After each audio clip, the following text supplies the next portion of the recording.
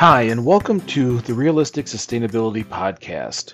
This is one of those short episodes that we go over topics in sustainability so that everybody has a deeper understanding of what everyone's talking about, because sometimes it just seems like buzzwords and terms. This week we talk about what is sustainability. Well, since we've started this podcast just a few days ago, we should probably cover that. If you ask someone in the industry what sustainability is, they're going to tell you it is the ability to handle one's needs or one generation's needs without sacrificing future generations' needs. For an example, are we using water or energy or materials faster than they are produced? I think we can easily say that yes, obviously energy, for an example, oil, gas, coal takes millions of years to produce it in the ground, and yet we burn it in a matter of minutes. Same thing with trees and any other materials. We tend to use them at a much higher rate than we can grow them. So when we look at sustainability, we have to understand that. So during these podcasts, it's always going to be framed in that manner. Also, when it comes to sustainability, it functions under a three-pillar system.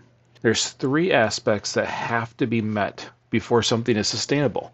First of all, the social contract side. Is it supporting family, culture? Is there a certain standard of living for everybody involved? If people are starving or don't have shelter or heat or water, it is not going to be sustainable. Number two, and the one that everybody is most commonly used to, is the environment. Are we building within the environment, or are we carving it up, separating species and reducing biodiversity through damaging ecosystems? In engineering, you work within your system, not on the outside of the system. And last, the one that people get most upset about is the economy. Because you have to remember, if you're in this industry, you don't want to destroy the economy, because that absolutely destroys the social contract side. So when we look at different things, we want to make sure that it's not only good for people and the environment, but it keeps some level of economy running.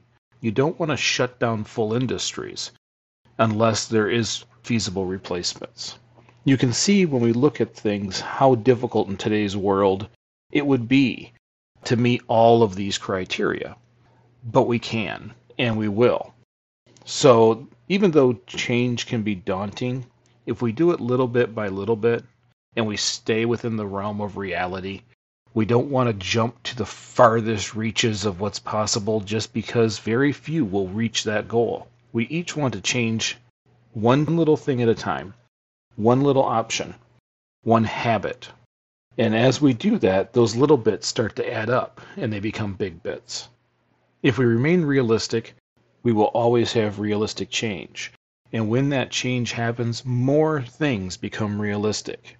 I think the reason why we haven't moved as far forward in sustainability as we wanted to is because we've made it too difficult. We've made it too hard to change too much too quickly. We have to continue to be good examples and continue to build our positive footprint, being an example for our children and doing the right thing for the future. Thank you for listening. I hope you continue to join us on the journey to greening our lives and building a more sustainable future. These educational shorts are designed to be just that, short and somewhat educational. If there's topics you want to hear about, just let us know. The more messages we get, the more comments we get, and the more shares that are out there, the more people that see and hear about sustainability in a realistic manner, and we appreciate it. I hope you enjoyed the show, and we'll see you next week.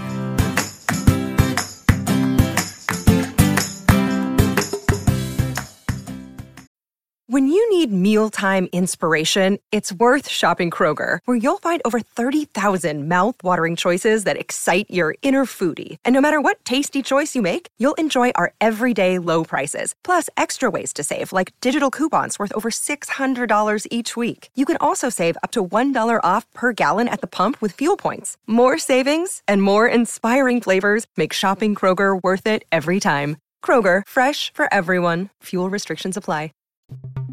If you have the desire to be sustainable but are unsure of what can go in the recycling bin, or you're constantly forgetting the reusable grocery bags, check out Starting Sustainability, the podcast. Don't be frustrated or confused anymore. Starting Sustainability was created to help those beginning their sustainable journey. Each week, we give ideas on simple concepts you can easily incorporate into your current lifestyle. We also share stories of what works and what doesn't, so you don't have to waste your time and money. Check out Starting Sustainability, available everywhere you listen to podcasts.